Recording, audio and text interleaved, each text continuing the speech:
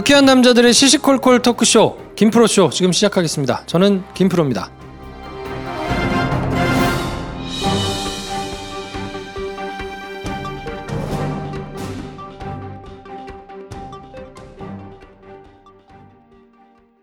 오늘 녹음 끝나고 한 잔?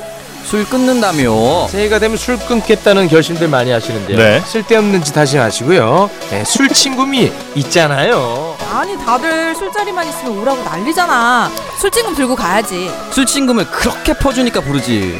술친금이 있어야 술자리가 오래 간단 말이야. 내 친구들이 전부 다 술친금 인정했어. 오빠도 한 잔 콜? 그렇다면 가지야. 네이버에 술친금을 검색하세요. 멀쩡합니다 진짜. 아, 편집 너무 힘들어. 에이, 한번 한강으로 몸보신이나 갑시다. 한강? 한강 양화선착장에 아리수 만찬인데 한강뷰가 정말 예술이야. 맛있나? 각종 해산물 요리에 불고기에 민어에 전복찜, 광어회, 훈제, 연어회. 아, 시끄러. 빨리 와, 빨리 가자. 오, 지금 바로 가자고? 오케이. 한강에서 즐기는 최고의 정찬 아리수 만찬. 예약 문의는 서울 02-2632-2100.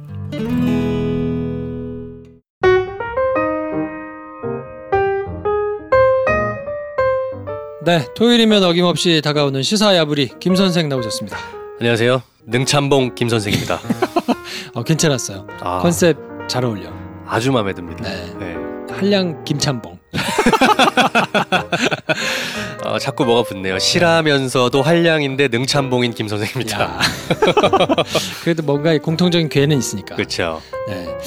공개 방송 얘기를 드려야 되는데 네. 지금 방송이 이제 업로드되고 방송이 될 때는 저희가 아마 공개 방송을 하고 있을 텐데요. 금요일 공개 방송은 이제 1차 했고 네. 토요일 방송을 들으시는 분들께서는 토요일 날 저녁 오후 4시부터는 시작됐겠다 생각하시면 맞겠습니다. 네, 아무튼 저희가 지난주에 주구장창 죽는 소리를 했더니 네. 굉장히 많은 분들이 티켓을 사주시고 네. 또 뭐 오시기도 하시고 네. 후원을 그냥 해주시기도 하고 네. 또 응원의 메시지를 막 여기저기 많이 보내주셔가지고 죄송스러운 마음과 명구스러운 마음이 있지만 진짜 감사드려요. 네, 진짜 감사합니다. 진짜 감사합니다. 네. 저희가 지난 몇 번은 진짜 좀 약간 얼굴에 철판 깔았고요. 다급했거든요. 네. 너무너무 감사드리고요.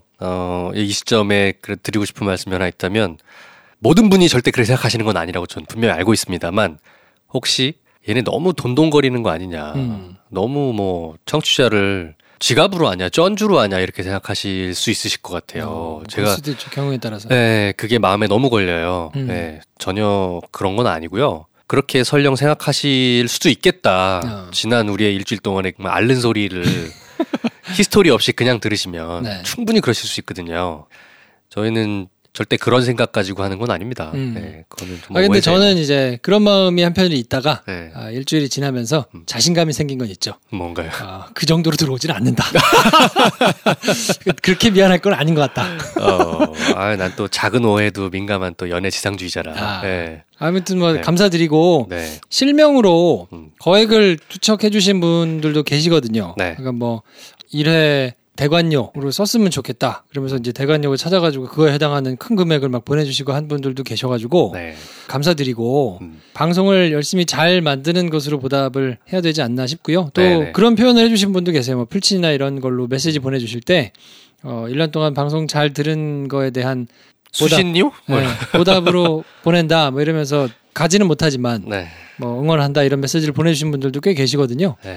그래서 저희가 이거를 또 큰 금액 보내주신 분들 이름을 감사하다고 일일이 불러드리는 것도 약간 애매하잖아요. 그럼 작은 금액 그렇죠. 보내주신 분들은 저희가 홀대하는 거라고 네. 오해하시면 안 되니까 네. 지칭하지는 않지만 한 분 한 분 보내주신 분들 다 저희가 감사하게 받았다는 네.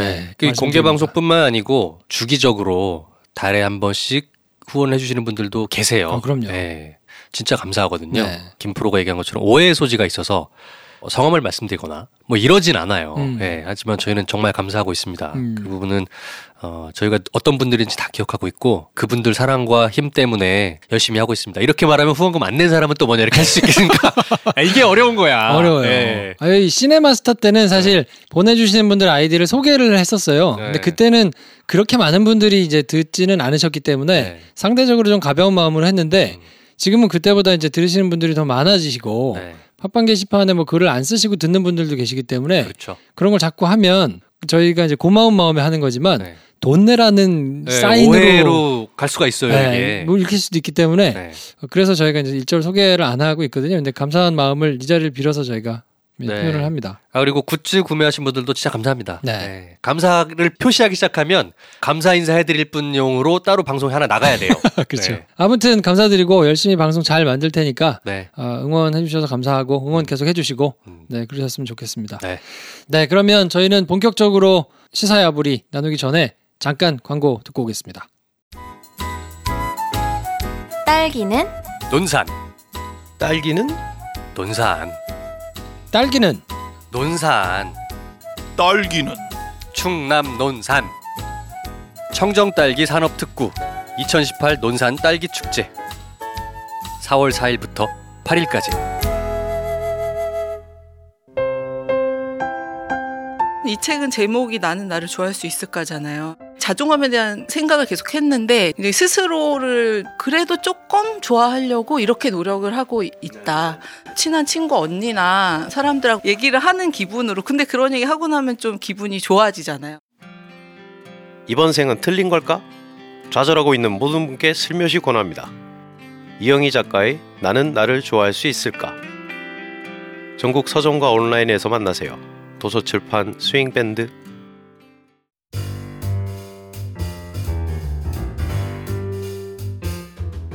네 일주일 동안 있었던 뉴스들을 소프트하게 이렇게 짚어드리고 있는데 네. 지난주에는 사실 뭐 사건 사고 이런 뉴스들보다도 저는 개인적으로 미세먼지가 너무 그렇죠. 너무 심해가지고 사실 좀 깜짝 놀랐어요. 굉장했어요. 네. 네. 제 애기들은 지금 둘 다 아파요. 진짜. 뭐 목감기, 콧물 막 감기 걸려가지고. 아이고. 네, 그게 아무래도 영향이 좀 있는 것 같아요. 네. 동네 소아과 가면은 목 안 좋아져가지고 온 애기들 많겠다. 많이 와요. 와, 난리도 아니에요. 큰일이구나. 애기들은 더 민감하니까 네. 어른인 사람들도 힘든데 이거 뭐 거의 중국 수준인 것 같아요. 제가 농담처럼 많이 그래요. 미세먼지가 심하다 그러면 막 마스크 사야 되는 거 아니에요. 그러면 나는 북경에서 3년 있었기 때문에 이 정도는 걱정 없다. 충분히 단련했다. 어때요? 비교해서? 이번 주 화요일이든가요? 네. 베이징보다 더 심했습니다.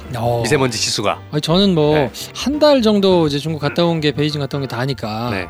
그때 약간 비슷한 느낌이었거든요. 그렇죠.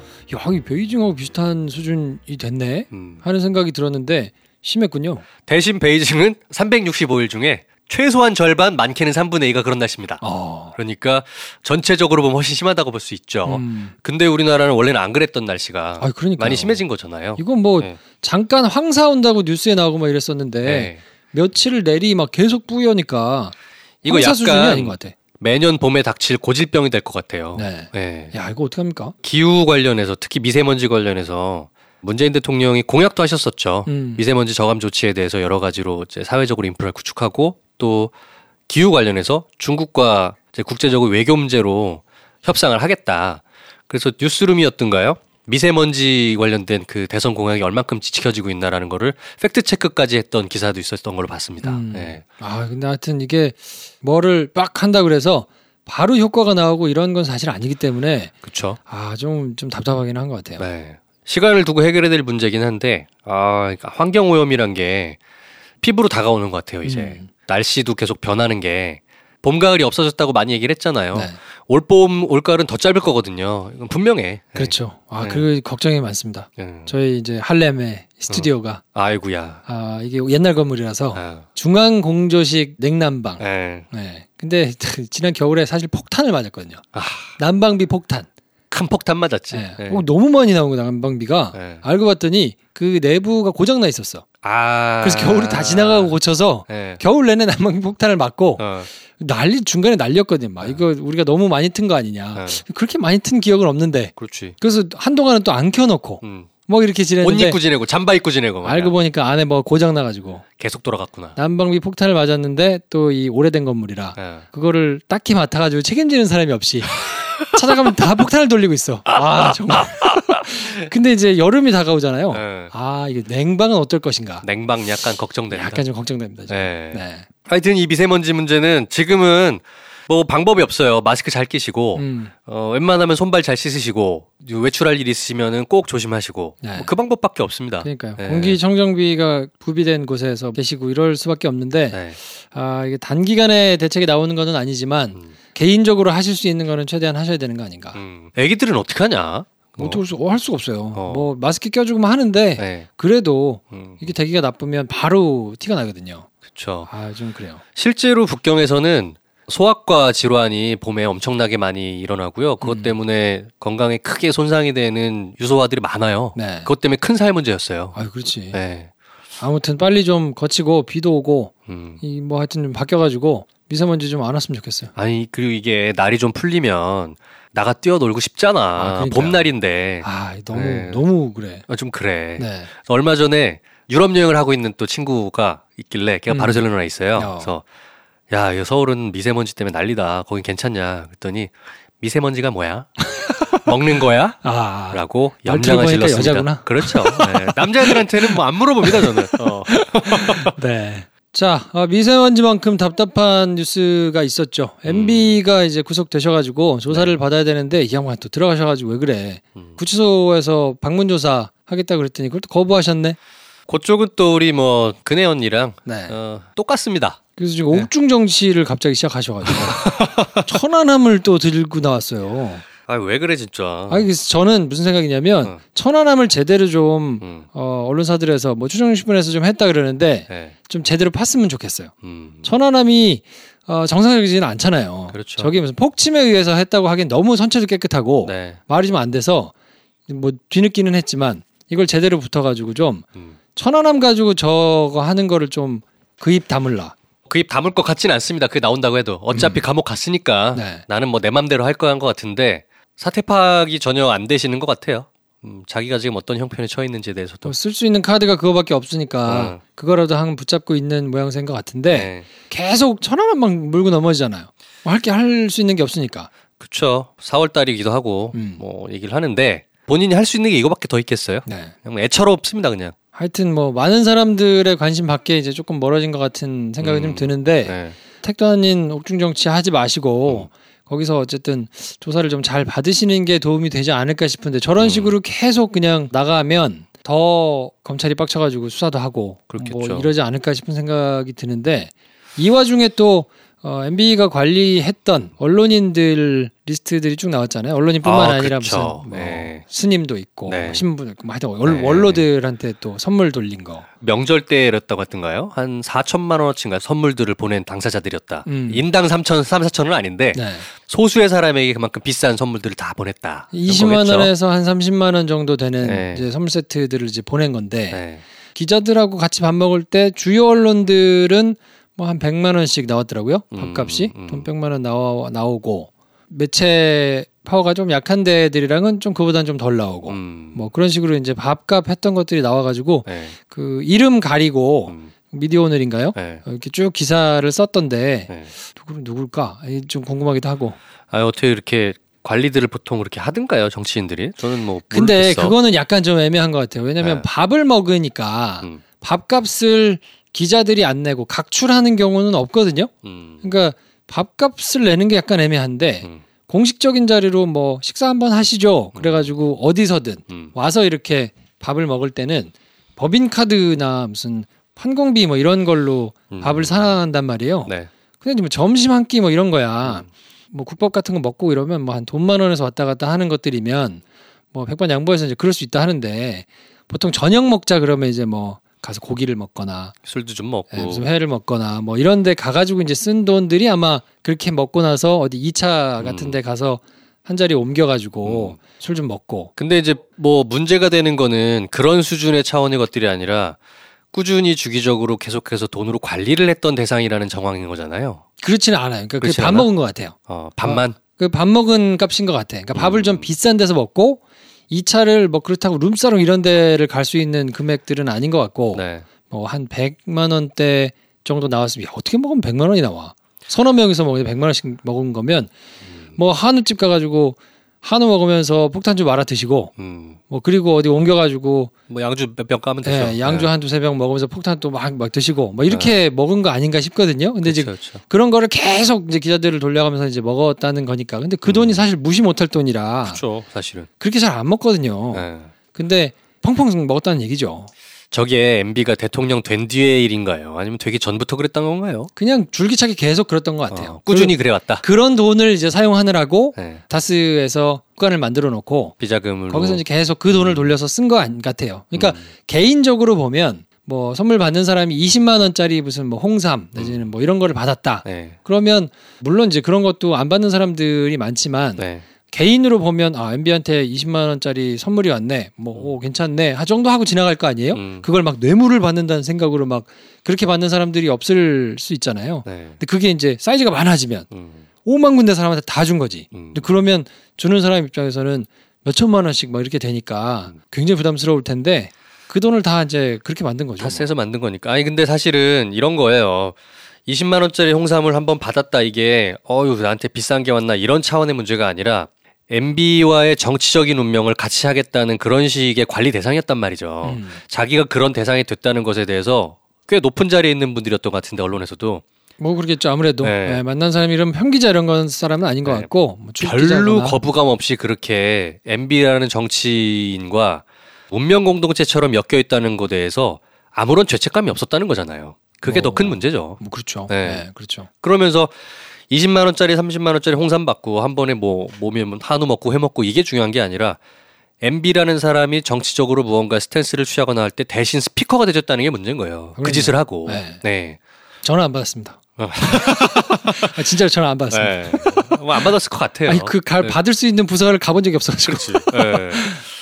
그런 사람들, 그런 언론인들 많이 있었다. 그게 참 문제죠. 그리고 그런 사람들이 사실 MB한테만 그런 대상이었을까요? 저는 그렇게 생각하지 않아요. 수많은 정치인들에게 그렇게 이해관계를 서로 주고받았겠죠. 그게 정치인들은 비교적 큰 선물이 오가기가 좀 힘들잖아요. 그렇죠. 보는 눈이 많으니까. 이제 그런 거를 익숙하게 봤던 사람들이 이제 기업 내지는 뭐 이렇게 가면 그런 데서 많이 받거나 막 이럴 수 있거든요.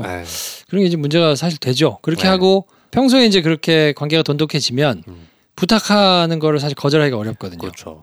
그래서 주는 게 있으면 오는 게 있는 거예요. 방향을 맞춰가지고 이렇게 기사를 좀 써달라라고 하면 말은 되게 쓰거든요. 그럼 말이 될 것들을 찾죠.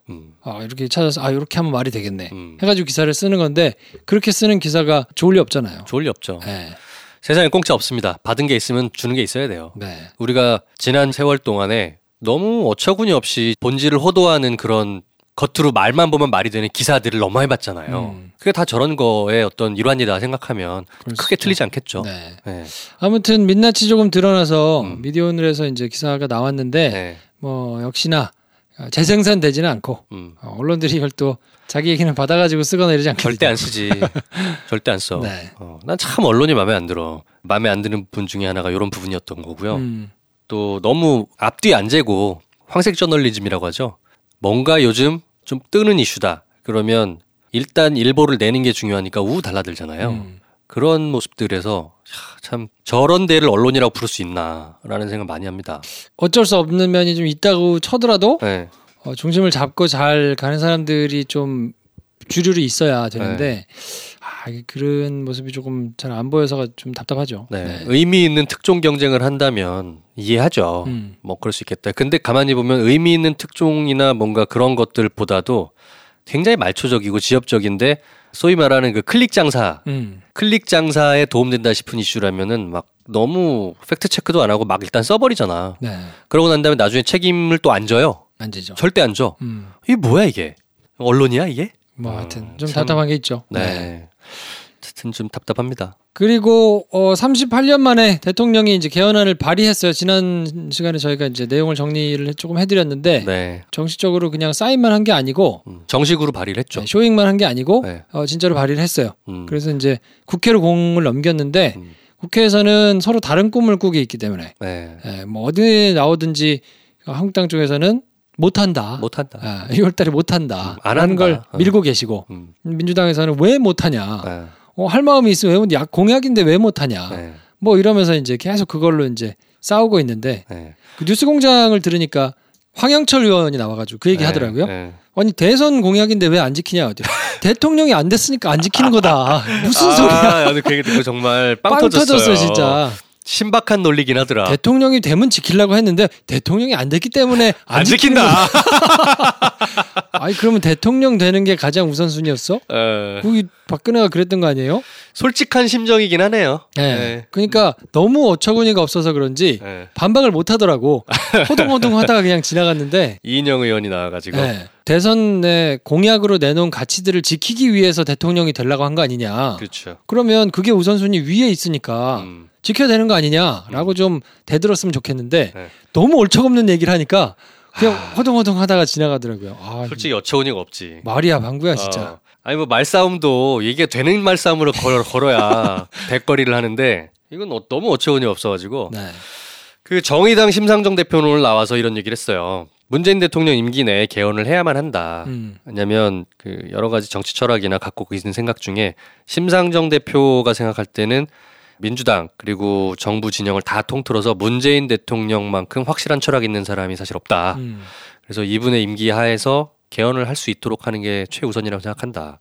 그리고 올해 6월 지방선거 할 때 같이 하는 게 제일 베스트라고 생각하는데 당연히 자유한국당이 발목을 잡을 거기 때문에 이번에는 안 될 거라고 나는 본다. 그러나 이 임기 내에는 하는 게 맞다. 그렇죠. 그런 얘기를 했죠. 네, 그래서 제가 예상하기로는 이번에 빠그라지고 지나가서 계속 이제 기세등등 해가지고 네. 한국당에 까불거리다가 총선에서 대패하고 그리고 난 다음에 차근차근 되지 않겠나 뭐 이런 생각을 하고 있습니다. 지방선거에서 일단 대패를 하면 총선을 볼 필요도 없어요 사실은. 네. 네. 근데 아마 대패할 것 같다는 생각은 합니다. 그거는 잘 모르겠어.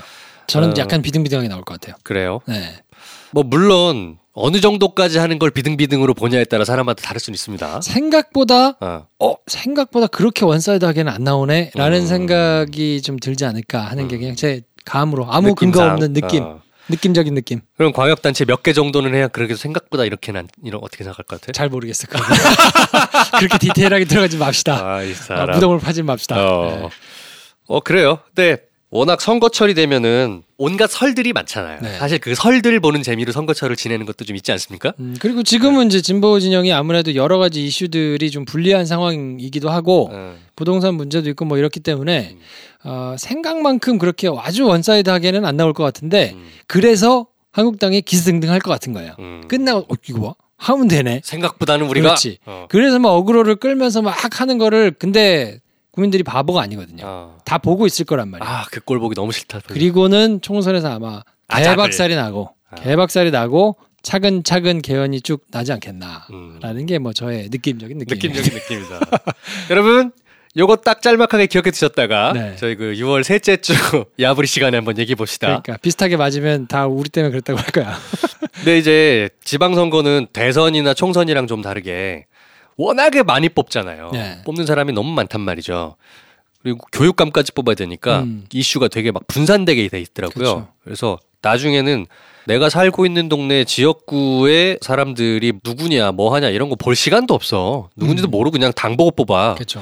저도 대부분 그럴 것 같은데 이번 지방선거에서는 전체적인 테마가 예전엔 같은 경우는 뭐 더불어민주당이냐 자유한국당이냐 1대1 구도 뭐 이런 식이었다면 지금은 그런 1대1 싸움은 아니잖아요. 네. 이 판을 흔들 이슈가 뭘 것이냐. 요걸 전망해보는 것도 나름 재밌을 것 같다는 생각합니다. 뭘 것 같습니다. 저는 일단 그 좁혀질 것 같아. 서울시장 누가 할 거냐. 근데 누가 할 건 어느 정도 정해져 있어. 제가 볼 때는. 네. 더불어민주당 쪽에서 할 거예요. 다만 안철수가 몇 프로 얻을 것이냐. 그리고 안철수와 자유한국당은 과연 의도했든 의도치 않든 자의반 타의반으로 연대가 될 거냐 안 될 거냐.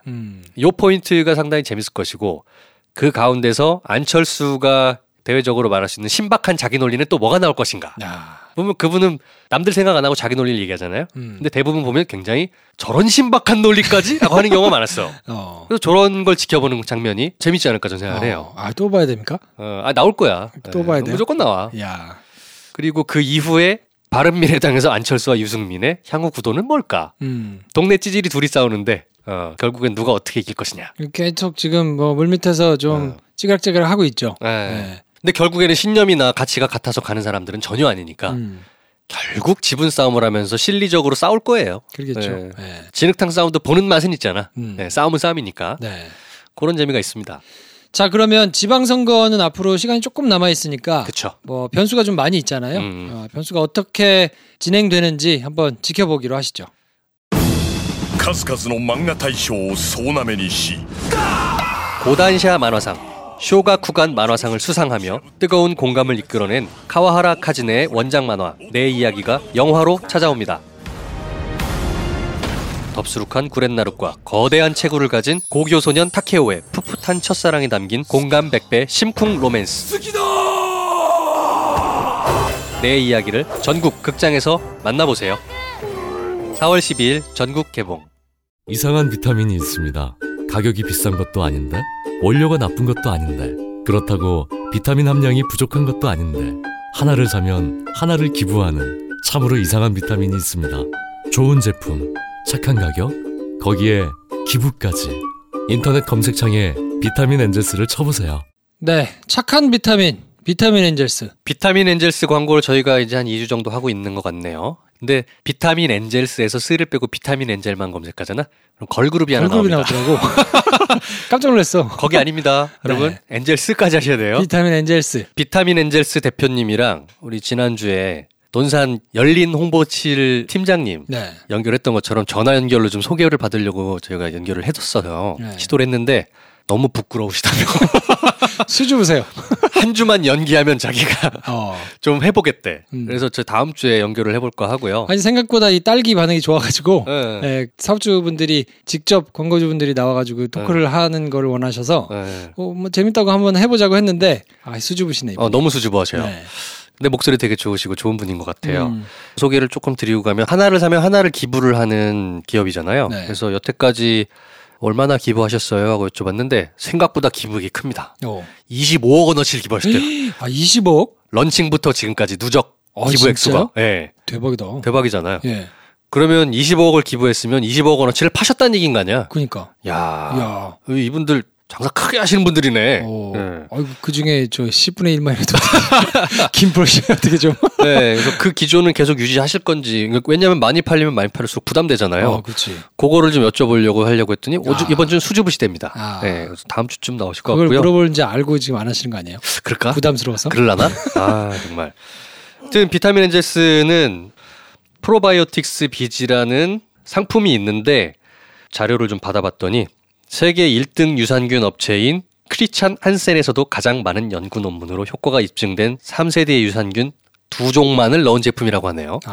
그래서 무슨 말이냐 그게. 다시 여쭤봤더니 세계에서 제일 좋은 유산균 2개만 넣었다고 생각하시면 돼요. 그렇게 말씀하시네요. 네. 아무튼 좋다니까. 그러니까요. 네. 네. 근데 그렇게 많은지 몰랐네. 그거를 지켜서 기부를 한다는 것 자체가 쉬운 일이 아니었을 텐데. 그렇죠. 네. 그런 부분에서 약간 인상을 좀 다르게 보게 됐습니다, 제가. 네. 자, 그러면 다음 주에 사장님 연결해가지고 얘기를 조금 들어보도록 하고요. 비타민 엔젤스 인증해 주시면 선물 드릴 테니까 많이 사주시기 바랍니다. 대표님 수줍어하지 마세요. 네. 해치지 않아요? 자, 이번 주에 사실 가장 큰 이슈는 세월호 보고조작 뉴스인데 둘 중에 하나죠. 김정은 뉴스랑 세월호 뉴스. 그렇죠. 이건데 세월호부터 근데 우리 이제 분노 어린 뉴스부터 해보고 가죠. 가장 이제 센 뉴스라고 사람들이 이제 느꼈을 누구나 다 이랬을 것이다라고 생각은 했는데 뭐 사실 이거에 이제 법적인 적용이 어떻게 될 거냐, 누가 어떻게 처벌받을 거냐, 뭐 이런 얘기들은 이제 내일 김용민 씨하고 이제 같이 하기로 하고요. 네. 인상비평 정도 하면 죽여버리고 싶죠. 진짜. 이럴 줄 알았어, 근데.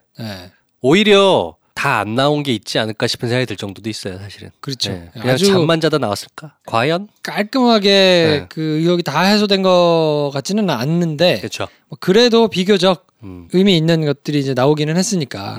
근데 그냥 이럴 수가 있나? 어처구니가 없죠. 이럴 수가 있나 싶은 생각이 좀 도대체 어떤 사람들한테 우리가 나라를 맡기고 있었던 건가?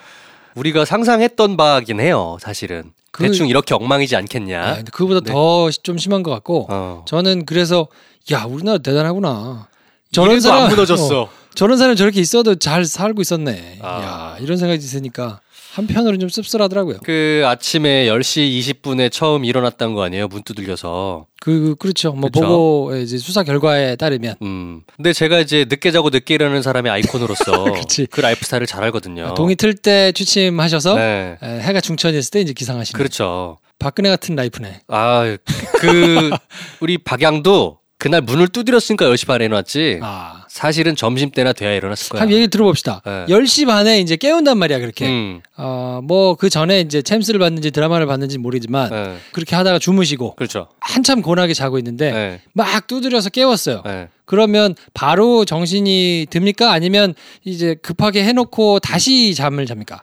정신은 안 들죠. 정신이 돌아오는 게 이상하지. 그래요? 네.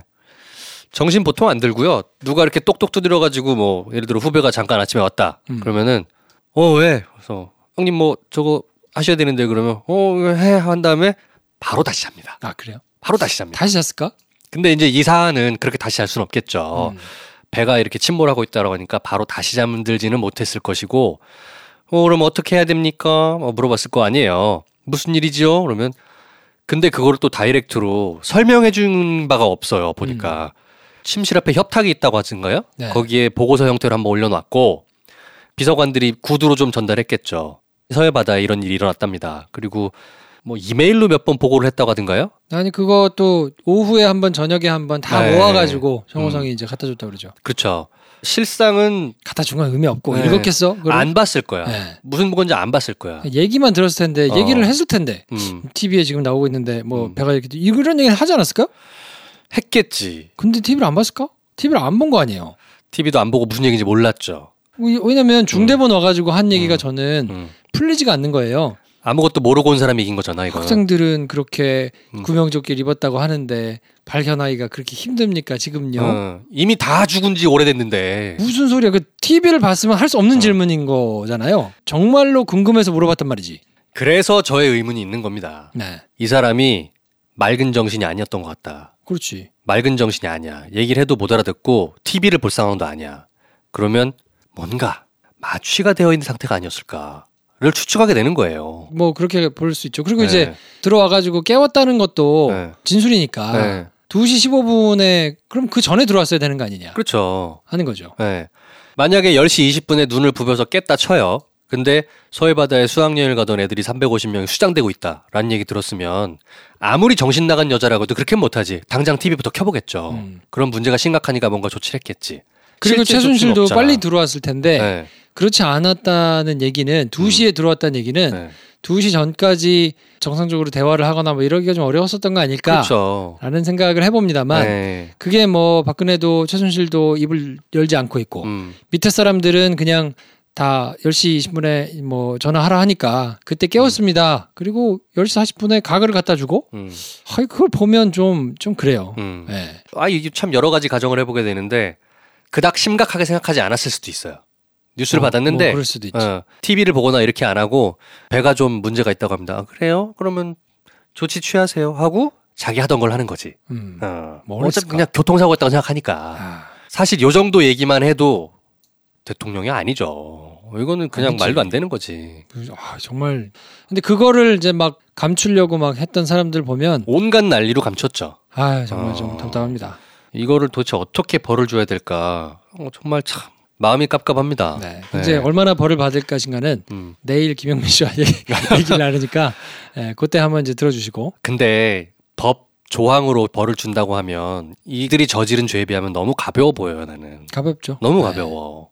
이런 상황에 있어서는 법 질서가 좀 원망스러울 때가 있어요. 그거를 감추기 위해서 했던 것들도 정말 정확하게 다 해야 되고 오늘자 뉴스공장에서 그랬던가요? 세월호 관련해서 정부에서 내놨던 수많은 해명들이란 게 있지 않습니까? 네. 그리고 수많은 어떤 정황에 대한 그 정부 입장에서의 발표들 다 처음부터 끝까지 새로 제로 베이스에서 다시 의심해봐야 된다. 그렇죠. 네. 아직 풀어야 될 게 너무 많아요. 풀어야 될 게 많은 게 아니라 풀린 게 사실 하나도 없어요. 그렇죠. 아무것도 풀린 게 없습니다. 그 세월호도 그렇고 뭐 천안함도 그렇고 좀 언론이 열심히 뛰어가지고 탐사 보도를 할 수 있는 정도의 크기를 가진 조직의 언론사들은 좀 열심히 뛰어가지고 좀 찾았으면 좋겠다. 뭐 이런 생각을 하고 있습니다. 아무것도 왜 풀린 게 없냐라고 물으신다면 그때 그 사건 세월호 편을 한번 들어보세요. 그러면 진짜로 아무것도 풀린 게 없구나. 심지어 진실로 다가가는 문조차 열리지가 않았구나라는 걸 아실 수 있을 거예요. 네, 이번 세월호 사건 때문에 처벌을 받은 사람은 그 배를 몰았던 123 정장 한 사람 말고는 아무도 처벌받은 사람이 없습니다. 네. 네. 그러니까 뭐 그건 이제 진행이 되겠지만 네. 어쨌든 하여튼 그런 상황이고요. 심지어 배가 침몰한 진짜 원인조차도 몰라요.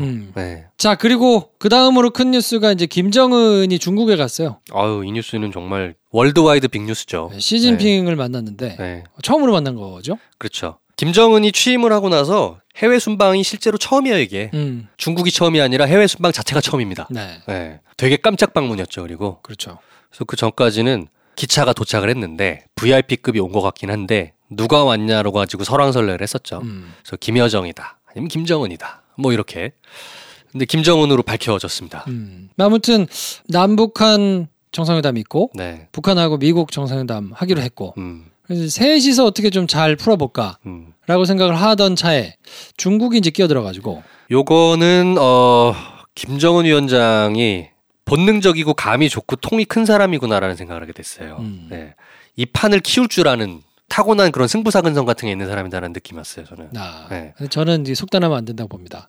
왜냐하면 그런 해석을 우리 근혜 언니한테 너무 많이 했었기 때문에.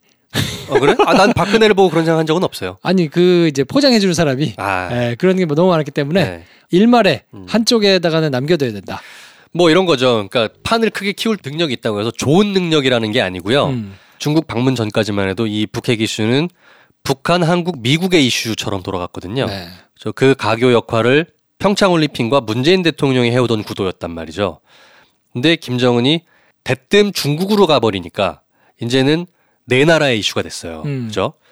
북한, 한국, 미국 세 개 구도였을 때는 보면 결국에는 보면 어떻게 생각하면 미국이랑 한국이 좀 더 친하잖아요. 그러니까 북한 때 한국, 미국 이런 구도였단 말이에요. 무게추가 좀 안 맞았어. 근데 거기에 뒷배가 중국으로 딱 붙으니까 이제 균형이 맞기 시작하는 거예요. 네. 국제사회 외교라는 게 이렇게 균형이 맞기 시작하면 점점 흥미진진해지거든요. 모르겠습니다. 이 막후 과정을 제가 정말 궁금한데 과연 시진핑이 요청해서 김정은이 갔을까? 또는 김정은이 요청해서 시진핑을 찾아갔을까? 또는 제3에 가서는 전 이게 있어요. 그 중간에서도 한국이 뭔가 역할을 했을까? 김정은한테 얘기를 하든 시진핑한테 얘기를 하든 저쪽을 만나봐라 라고 중간에 역할을 했을까? 만약에 한국 입장에서는 전 그 제 세 번째 가설이 제일 훌륭한 외교술이긴 해요. 뭔가 했을 것 같다는 느낌은 있어요, 저는. 근데 그건 뭐 밝혀진 바가 아니기 때문에 좀 궁금해요. 어쨌건 지금은 사자 구도가 됐어요. 그렇죠. 근데 우리나라한테는 뭐 표면적으로 드러난 것만 보면 아주 그렇게 유리한 구도는 아니기 때문에 뭐 저쪽이 어떤 대화를 주고받는지 어떤 조건이 오가는지를 우리가 100% 스크린을 할 수는 없기 때문에 그 부분이 우리한테는 조금 이제 수월하지는 않을 수 있어서 셈법이 좀 복잡해진 거죠. 근데 여기에 대한 단서를 좀 봤어요. 북한과 중국이 만나는데 한국 문재인 정부가 무언가 역할을 하지 않았을까라는 그 예감 같은 게 있었는데 이례적으로 중국에서 특사단을 파견해서 북중 간에 나눈 대화를 문재인 대통령한테 보고를 하러 옵니다. 며칠 뒤에. 네. 원래 이런 일이 없어요. 그렇죠. 전혀 없는데 이거는 뭔가 그 두 정상들이 만날 때 한국이 막후에서 주선을 하는 일이 있었기 때문에 당연히 그러면 주선자에 대한 배려로 얘기를 하러 오는 게 아닐까라는 느낌은 있어요. 네. 네. 아무튼 요 뉴스는 뭐 제 전공이 외교는 아니어가지고 저도 뭐 아니에요. 굉장히 겉핥기식으로밖에 볼 수 없어서 조금 흥미진진하게 보고는 있는데 어쨌든 뭐 네 나라가 되면서 이제 셈법이 조금 복잡해지기는 했으니까 그렇죠. 이거를 어떻게 잘 풀어갈 것이며 4월달에 이제 남북 정상회담이 진행되고 북한하고 미국하고 정상회담이 진행되면 그렇죠. 여기 어떻게 바뀔까? 또 이제 트럼프라는 변수가 또 있기 때문에 갈수록 하여튼 흥미진진한 이슈가 좀 되기는 하거든요. 남북 정상회담은 4월 27일로 확정이 됐어요. 네. 그러면 4월 말에 남북하고 5월 중에 북미하고 그런데 아마도 북러 정상회담이 그 중간에 한 번 더 있을 것 같아요. 뭐 그럴 수 있죠. 네. 일본하고는 할까 안 할까요? 일본은 지금 당장 입장에서 보면 북한이 할 이유가 없어요. 오히려 애가 탄 건 일본이긴 해요. 그래서 야, 그럼 웃기겠다. 러시아까지 하면 일본은 어떡하지? 완벽한 접밴 패싱이에요. 야. 일본이 그래서 북한 쪽이랑 만나게 해달라고 미국이랑 우리나라에 그렇게 요청을 한대요. 정상회담 주선해달라고. 야. 하겠어? 굳이 할 이유가 없잖아. 그렇죠. 또 아베 코가 지금 석자여가지고. 네. 자기 코가 석자기 때문에 더더욱 만나야 된다 생각도 할 거예요. 그러겠죠. 네. 근데 하여튼 뭐 일본의 상황은 뭐 그렇고 이거는 하루하루 다르게 이제 진행이 되니까 요 정도 다르고요. 계속 진행되는 상황을 한번 지켜보시죠. 하겠습니다. 여기 너무 어려운 진짜 복잡한 방정식의 세계라. 자유한국당이 갑자기 개싸움에 휘말려가지고 네. 미친 개한테는 몽둥이가 약이다 했다가 그랬다가 지금 계속 빠꾸 없이 전진하다가 도저히 안 되겠다 생각을 한 것 같아요. 14만 경찰을 척을 지고 선거를 치르겠구나 라는 생각을 하기 시작했는지 장제원이 급하게 사과하고 자기는 뭐 경찰 뭐 안행이도 했고 어쩌고 막 하면서 하는데 잘 먹히지 않아요. 어떻게 되다가 이런 일이 나온 건가요? 간단히 보자면 울산 경찰청이 울산지방경찰청이 지금 울산 시장 측근 비리를 수사를 하고 있거든요. 김기현 시장이던가요? 네. 근데 이제 불리하게 생겼잖아요. 그리고 이제 이 사람이 누구냐면 황운하 씨인데 황운하 씨가 이제 검찰에 대놓고 개혁을 주장해야 된다. 개혁을 해야 된다. 경찰에 저걸 좀 지켜야 된다라고 검찰 개혁을 외치는 아주 유명한 사람이거든요. 예전부터 계속. 그래서 나름대로 이제 뭐 소신과 강단 이런 게 이제 있는 걸로 비춰지고 있는 사람이어서 수사를 하면 세게 할 것 같은 거예요. 근데 수사를 세게 하면 좋겠어? 자기들한테? 그러니까 이게 미투 이슈 때문에 민주당이 굉장히 시끄러워졌는데 폭탄을 많이 맞았는데 상대적으로 자유한국당 아무것도 안 나왔잖아요. 그쵸. 지나가나 싶은데 이게 또 울산 이게 터지기 시작하면 안 되니까. 울산은 또 자유한국당 입장에서는 굉장히 중요한 지역구예요. 자기네들이 홍준표 대표가 공언했던 몇몇 그 광역단체 중에 하나란 말이죠. 근데 거기에 본진이 습격당했다는 느낌을 받은 거겠죠. 그러니까 이제 사수해야 된다 생각을 해서 세게 얘기한 거죠. 그래서 지금 황운하를 비롯한 울산지방경찰청에 그 수사하고 있는 경찰들이 정권에 줄대고 지금 하고 있다.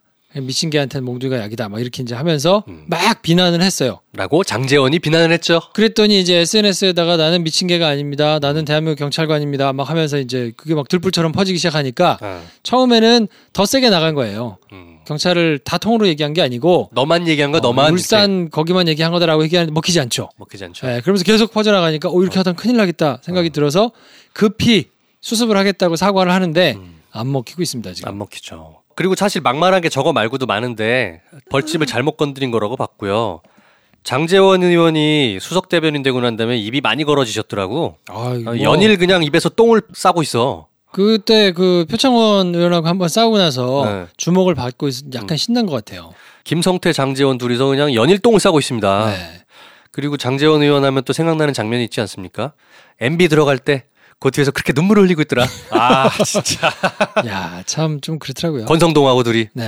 그 둘이 원래 친이계인 건 알았지만 좀 낄 때 안 낄 때를 보고 액션을 해야지 거기서 눈물 흘리고 있으면 어떡해? 나름대로 자기들은 이제 보수가 부글부글 끓고 있을 것이다.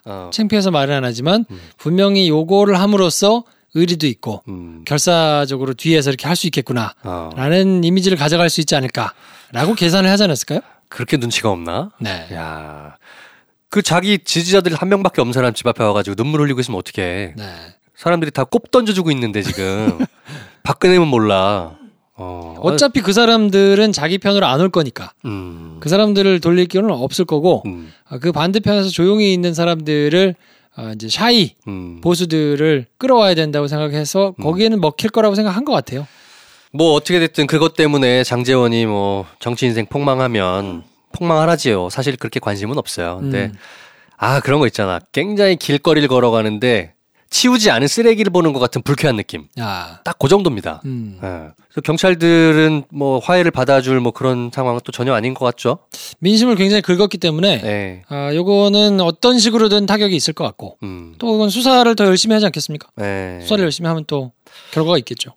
장제원 의원이 촛불 전국 전후로 해서 팟캐스트를 많이 들으신 분들은 좀 아실 텐데 파파이스에 나왔던 적이 있었고요. 그리고 김어준 총수가 진행하는 방송에 뭐 뉴스공장 포함해서 몇 번 나온 적이 인상적인 장면들이 있어요. 그때 바른정당이란 거를 창당해서 나가게 됐다. 도와달라. 한번 도와줄 수 있는 거 아닙니까? 막 해가지고 파파이스에서 크게 막 너무 웃기고 재밌었던 적이 있었어요. 김 총수도 막 박수 치면서 야, 이 사람 파이팅 있다고. 정치 성향은 어떨지 모르겠지만 어쨌건 엔터테이너로서의 정치인으로서의 어떤 감이나 타고난 파이팅은 진짜 있는 것 같다라고 인정을 했었거든. 그러다 바른정당 접고 다시 자유한국당으로 들어가고 김성태도 마찬가지고 들어가더니 입에서 똥을 싸고 있고 정말 아무리 정치인의 세계가 그런 건 알고는 있었지만 꼴 보기 싫다. 이런 생각이 많이 듭니다. 하여튼 좀 여러 가지로 볼썽사나운 것 같고요. 그리고 또 이 와중에 한켠에 뉴스가 나온 거는 우리 땅콩 조연아 대한항공 조연아 상무. 네. 경영에 다시 복귀를. 그들도 참 좀 답답한 사람들인 것 같아요. 물론 자기 딸이니까 여태 놀았고 자숙했으면 됐지 않냐. 복귀해라. 라고 아빠는 생각할 수 있겠지. 생각할 수 있겠지. 근데 밑에서 일하고 있는 스태프들이나 중역들은 회장님 이게 전체 회사 경영 입장에서 볼 때 그렇게 좋지는 않습니다. 라고 충원을 할 사람이 그렇게 없나? 없지. 하면 잘릴 텐데. 그런 집단이군요. 그럼요. 그러니까 비행기 돌리라고 막 그래도 쩔쩔매고 돌리는 거죠. 그게 먹힐 것 같은 회사면 사후 처리를 그렇게 하지 않았겠죠. 그렇죠. 그리고 만약에 이제 화가 나서 그렇게 했다 손 치더라도 그 이후에 박창진 사무장이나 뭐 이런 사람한테 이제 했던 거를 보면 잘하겠죠. 원래 잘했었겠죠. 근데 이제 그렇지 않았잖아요. 1년에 그냥 시간이 지나라. 모두가 잊어버리겠지. 하고 지나간 모습을 보였기 때문에 우리가 너무 많은 기대를 했나 보네요. 많은 기대를 한 것 같아요. 큰 기대를 했네요. 네.